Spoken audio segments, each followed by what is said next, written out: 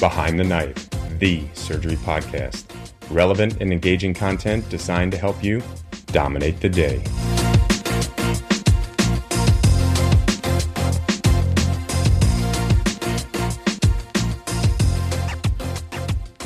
Hello, BTK listeners. This is Patrick. I've got Kevin, Jason, and John here with me, and we are thrilled to introduce the Behind the Knife's premium general surgery oral board review. Today, you'll hear a sample scenario from this comprehensive audio review course, which includes 92 scenarios that meticulously cover 115 SCORE core topics. The course has an exciting and entirely unique format. Each of the 92 scenarios includes two parts. The first part is a perfectly executed oral board scenario that mimics the real thing. Scenarios are 5 to 7 minutes long and include a variety of tactics and styles. If you're able to achieve this level of performance in your preparation, you are sure to pass the oral exam with flying colors. The second part introduces high-yield commentary to each scenario. This commentary includes tips and tricks to help you dominate the most challenging scenarios in addition to practical, easy-to-understand teaching that covers the most confusing topics that we face as general surgeons. We are confident you will find this unique, dual-format approach a highly effective way to prepare for the test. So why did we take this on? Well, we simply were not happy with the other oral board prep courses out there. First off, they're ridiculously expensive. No one should have to pay that much. Second, their content is subpar and out of date, so we took matters into our own hands. This oral board review course was designed to not only outperform the competitors, but also save you hundreds of dollars. You should also know that revenue generated from this course will be put right back into Behind the Knife to support creation of more awesome content. It's a win-win for everyone involved. To learn more about Behind the Knife's premium general surgery oral board review, visit www.behindtheknife.org and click on the Premium tab. You can access additional oral board review material, including a 10-part review series and supplementary mock oral board scenarios, by clicking Listen, Series, and then Oral Boards, or by simply searching Oral Boards. And while you're there, don't forget to sign up for our newsletter, register for a free Category 1 CME, and even purchase some merchandise. For regular updates, follow us on Twitter @BehindTheKnife and Instagram @BehindTheKnifePodcast. We hope you enjoy this episode. All right, with that, let's get started with Part A, a perfectly executed oral board scenario that mimics the real thing. Behind the Knife Premium. Scenario number 47, Hyperparathyroidism, developed by Hunter Underwood and David Hughes. Read by Examiner John McClellan and Examinee Jason Bingham. A 6-year-old female was referred to your office after a primary care physician noted she had an elevated calcium on routine labs to 10.9. Additional laboratory workup revealed an elevated PTH to 110 and vitamin D was normal at 35. A 24-hour urinary calcium was normal at 200. Her renal function is normal. She has no other past medical or surgical history. She has not taken any medications currently. She was sent to your office for further management. Okay, well, this blood work is consistent with a diagnosis of primary hyperparathyroidism. I'd begin by performing a comprehensive history and physical. I would ask that she had any symptoms consistent with hyperparathyroidism, including a history of nephrolithiasis, neurocognitive symptoms, history of osteopenia or osteoporosis. I would also ask if there's any family history of thyroid, parathyroid, or adrenal cancers. My physical exam, I would focus to see if the patient had any palpable nodules or lymphadenopathy in the neck. She states that she is feeling well and has no symptoms. She has never had kidney stones before and does not have any neurocognitive symptoms. To her knowledge, she does not have osteoporosis or osteopenia. However, she has never had a bone scan. There is no family history of endocrinopathy. Her physical exam is normal without any palpable masses or lymphadenopathy. Okay, so at this point, she doesn't have a clear indication for surgery. However, I would like to obtain a bone scan to evaluate for osteoporosis, as well as bilateral renal ultrasound to assess for asymptomatic nephrolithiasis. The bone scan reveals osteoporosis, and the renal ultrasound demonstrates nephrolithiasis. Okay, well, in that case, she does have an indication for parathyroidectomy, and that's what I would recommend. Is there anything you'd like to do prior to going to the OR? Sure. I would obtain an ultrasound to evaluate for concomitant thyroid disease and aid in parathyroid localization.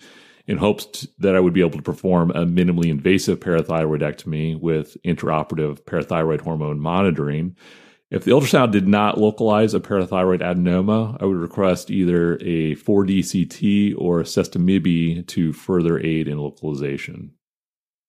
The ultrasound reveals a normal appearing thyroid without nodularity and a hypoechoic nodule measuring 1 by 0.5 centimeters behind the left lower pole of the thyroid gland, which may represent a parathyroid adenoma. Would you like to obtain additional imaging? Well, given that the ultrasound localized a target that seems suspicious for an adenoma, I would proceed directly to the operating room for a minimally invasive parathyroidectomy with intraoperative parathyroid hormone monitoring, and would consider using recurrent laryngeal nerve monitoring. Can you explain to me how you perform the parathyroidectomy? Sure. The patient would be supine on the operating table with the arms tucked and the neck gently extended. I would establish large bore IV access for intraoperative parathyroid hormone monitoring.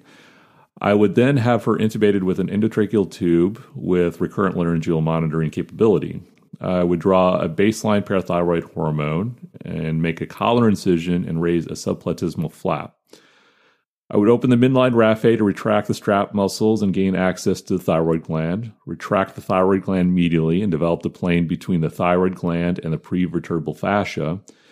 I would identify and ligate the middle thyroid vein and begin looking for the inferior parathyroid gland. Once it was identified, I would excise the gland and collect blood samples for parathyroid after excision. Her baseline PTH comes back elevated at 150. What levels would you expect to see after excision that would be indicative of a biochemical cure? Well, I'd want to see the levels fall both into the normal range and have a 50% drop from the baseline. Given the baseline of 150, I would be satisfied to conclude the operation if the parathyroid hormone was less than around 65. Okay, what would be your next step if the PTH at 15 minutes remained elevated at 110? So at this point, I would be concerned that she has multi-gland disease. I would convert to a 4-gland exploration. And how would you do that? I'd begin by identifying the superior parathyroid gland on the ipsilateral side. Once I identified the gland, I would send a small frozen section to confirm it was indeed parathyroid and mark it with a clip. I would locate the inferior and superior parathyroid gland on the contralateral side and again confirm with frozen section and place clips. I would not excise any of the glands until I confirmed I had found all three. If any of the glands were clearly abnormal, I would excise them and recheck parathyroid levels. If they all appeared relatively normal, I would presume a diagnosis of multi-gland disease and perform a subtotal parathyroidectomy, leaving 1/2 of a parathyroid gland as a remnant. What if you perform the subtotal parathyroidectomy and the levels still do not fall within normal range? Well, at this point, I'd be concerned that she had extranumerary glands. The most often are located in the thymus. I would perform a bilateral cervical thymectomy and then close. Okay, you do that and close. She presents to your office 2 weeks after surgery for a postoperative visit and is doing well. Her incision is healing nicely. She has no complaints. She had a PTH and calcium level attained the day before. Her PTH is normal at 20 and her calcium is normal at 8.8. The final pathology is back and confirms that you have removed 3.5 hypercellular parathyroid glands. The thymus showed a normal appearing thymus without parathyroid tissue. Be sure to listen to Part B for high-yield commentary and other tips and tricks. Now, you'll hear Part B, which includes high-yield commentary interspersed throughout the scenario. Behind the Knife Premium. Scenario number 47, Hyperparathyroidism, developed by Hunter Underwood and David Hughes, read by examiner John McClellan and examinee Jason Bingham. A 6-year-old female was referred to your office after a primary care physician noted she had an elevated calcium on routine labs to 10.9. Additional laboratory workup revealed an elevated PTH to 110 and vitamin D was normal at 35. A 24-hour urinary calcium was normal at 200. Her renal function is normal. She has no other past medical or surgical history. She does not take any medications currently. She was sent to your office for further management. Hypercalcemia incidentally detected in routine labs is often how patients are found to have primary hyperparathyroidism. The general approach for management would be A. Confirm the diagnosis, B. Determine if there's indication for surgery, and C. Obtain preoperative localization studies to aid in operative planning. It is critical to remember the diagnosis of primary hyperparathyroidism is a biochemical diagnosis, and a decision to operate is based on several subjective and objective patient factors. The decision to operate is not based on whether localization studies identify a target. Historically, 80% of primary hyperparathyroidism is due to a single gland disease, whereas 20% is attributable to multi-gland hyperplasia. Okay. Well, this blood work is consistent with a diagnosis of primary hyperparathyroidism. I'd begin by performing a comprehensive history and physical. I would ask that she had any symptoms consistent with hyperparathyroidism, including a history of nephrolithiasis, neurocognitive symptoms, history of osteopenia or osteoporosis. I would also ask if there's any family history of thyroid, parathyroid, or adrenal cancers. My physical exam, I would focus to see if the patient had any palpable nodules or lymphadenopathy in the neck. The diagnosis of primary hyperparathyroidism is confirmed if the patient has elevated calcium in a setting of elevated PTH. It is important to make sure the patient does not take any medications that may cause hypercalcemia, hyperparathyroidism, or interfere with PTS assays, such as HETZ, lithium, or biotin. Vitamin D deficiency is commonly seen in a setting of primary hyperparathyroidism, given PTH activation of 1-alpha hydroxylase. If patients have borderline elevated PTH, normal calcium, and low vitamin D, it is important to replete vitamin D stores and recheck labs as vitamin D can be a reversible cause of mildly elevated PTH. 24-hour urine calcium should be routinely sent as high values that are greater than 400 as an indication for surgery, and low values should prompt an evaluation for familial hypercalcemic hypocalciuria. The diagnosis of primary hyperparathyroidism at a young age, at less than 40, should make one consider a genetic evaluation to rule out multiple endocrine neoplasia. She states that she is feeling well and has no symptoms. She has never had kidney stones before and does not have any neurocognitive symptoms. To her knowledge, she does not have osteoporosis or osteopenia. However, she has never had a bone scan. There is no family history of endocrinopathy. Her physical exam is normal without any palpable masses or lymphadenopathy. Okay, so at this point, she doesn't have a clear indication for surgery. However, I would like to obtain a bone scan to evaluate for osteoporosis, as well as bilateral renal ultrasound to assess for asymptomatic nephrolithiasis. The bone scan reveals osteoporosis, and the renal ultrasound demonstrates nephrolithiasis. It is important to know the consensus criteria for asymptomatic primary hyperparathyroidism, which is as follows. Calcium greater than 1 milligram a deciliter above upper limit of normal. Bone mineral density by DXA, T-score less than 2.5, or vertebral fracture by imaging. Kidney stones, creatinine clearance less than 60, 24-hour urine for calcium greater than 400, or kidney stones on imaging. Age less than 50 years, and other findings neurocognitive, neuropsychiatric symptoms.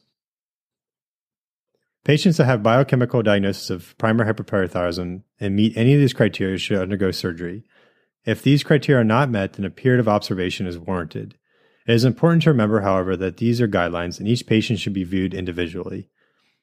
Example, a 65-year-old woman who is extremely active and has osteopenia would certainly benefit from surgery, whereas a 49-year-old male with complex cardiac history and no symptoms may not benefit. If the decision is not to operate, then there's no role for imaging. Okay, well, in that case, she does have an indication for parathyroidectomy, and that's what I would recommend. Is there anything you'd like to do prior to going to the OR?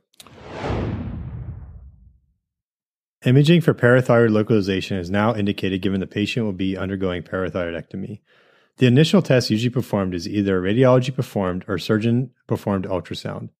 Ultrasound can also rule out concomitant thyroid disease that could be addressed simultaneously if indicated. Any suspicious thyroid nodule should be biopsied prior to proceeding with parathyroidectomy. Parathyroid glands of normal size cannot typically be seen on ultrasound. Enlarged parathyroid glands appear as hypoechoic nodules located between the thyroid and the longus colli muscle in the superior position or in the thyrothymic tract inferiorly. If an obvious enlarged parathyroid gland is identified on ultrasound, the patient can proceed straight to surgery. Otherwise, a sesame or 4D CT scan can be performed to attempt to localize the gland if the ultrasound is negative or equivocal. 4D CT scans exposes the patient to higher radiation and IV contrast, so may be relatively contraindication in the setting of a young age or chronic kidney disease. The utility of sesame versus 4D CT is often institutionally dependent. 4D CT, however, is often a preferred study for reoperative parathyroidectomy. Sure, I would obtain an ultrasound to evaluate for concomitant thyroid disease and aid in parathyroid localization in hopes that I would be able to perform a minimally invasive parathyroidectomy with intraoperative parathyroid hormone monitoring. If the ultrasound did not localize a parathyroid adenoma, I would request either a 4D CT or a sestamibi to further aid in localization. Even if all imaging were negative, the patient still should proceed to the operating room. This patient will require a 4-gland exploration rather than a focused parathyroidectomy. The ultrasound reveals a normal appearing thyroid without nodularity and a hypoechoic nodule measuring 1 by 0.5 centimeters behind the left lower pole of the thyroid gland, which may represent a parathyroid adenoma. Would you like to obtain additional imaging? Well, given that the ultrasound localized a target that seems suspicious for an adenoma, I would proceed directly to the operating room for a minimally invasive parathyroidectomy with intraoperative parathyroid hormone monitoring, and would consider using recurrent laryngeal nerve monitoring. Can you explain to me how you perform the parathyroidectomy? Sure. The patient would be supine on the operating table with the arms tucked and the neck gently extended. I would establish large bore IV access for intraoperative parathyroid hormone monitoring. I would then have her intubated with an endotracheal tube with recurrent laryngeal monitoring capability.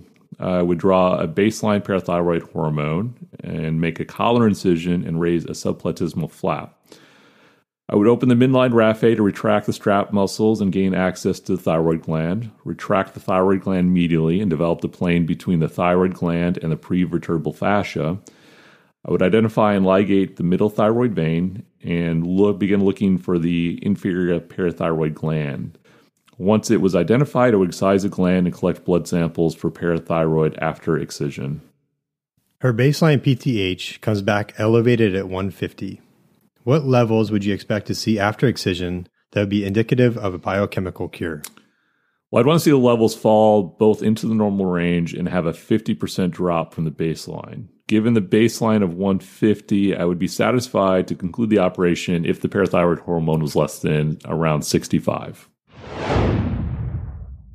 Intraoperative PTH monitoring is critical in ensuring that the cure is obtained in the operating room, if not visually inspecting all 4 parathyroid glands. Several criteria exist and are summarized below. Many surgeons advocate sending a pre-excision level as manipulating the parathyroid adenoma during dissection can result in PTH spikes that could result in misinterpretation of PTH results if not detected. Okay, what would be your next step if the PTH at 15 minutes remained elevated at 110? So at this point, I would be concerned that she has multi-gland disease. I would convert to a 4-gland exploration. And how would you do that? I'd begin by identifying the superior parathyroid gland on the ipsilateral side. Once I identified the gland, I would send a small frozen section to confirm it was indeed parathyroid and mark it with a clip. I would locate the inferior and superior parathyroid gland on the contralateral side and again confirm with frozen section and place clips. I would not excise any of the glands until I confirmed I had found all 3. If any of the glands were clearly abnormal, I would excise them and recheck parathyroid levels. If they all appeared relatively normal, I would presume a diagnosis of multi-gland disease and perform a subtotal parathyroidectomy, leaving 1/2 of a parathyroid gland as a remnant. What if you perform the subtotal parathyroidectomy and the levels still do not fall within normal range? Well, at this point, I'd be concerned that she had extranumerary glands The most often are located in the thymus. I would perform a bilateral cervical thymectomy and then close. Okay, you do that and close. She presents to your office 2 weeks after surgery for a postoperative visit and is doing well. Her incision is healing nicely. She has no complaints. She had a PTH and calcium level attained the day before. Her PTH is normal at 20 and her calcium is normal at 8.8. The final pathology is back and confirms that you have removed 3.5 hypercellular parathyroid glands. The thymus showed a normal appearing thymus without parathyroid tissue. If the levels do not drop into normal range after removal of the suspected adenoma, a 4-gland exploration is warranted. It is critical that all parathyroid glands be identified prior to removing an additional parathyroid to prevent permanent hypoparathyroidism.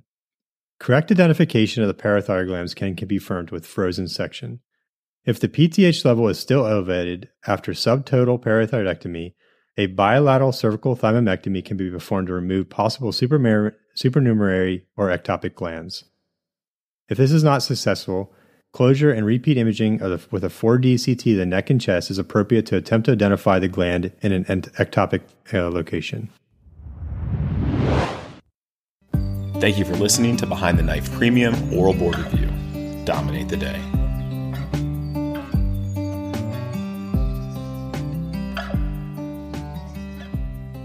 Be sure to check out our website at www.behindtheknife.org for more great content. You can also follow us on Twitter at Behind the Knife and Instagram at Behind the Knife Podcast. If you like what you hear, please take a minute to leave us a review. Content produced by Behind the Knife is intended for health professionals and is for educational purposes only. We do not diagnose, treat, or offer patient-specific advice. Thank you for listening. Until next time, dominate the day.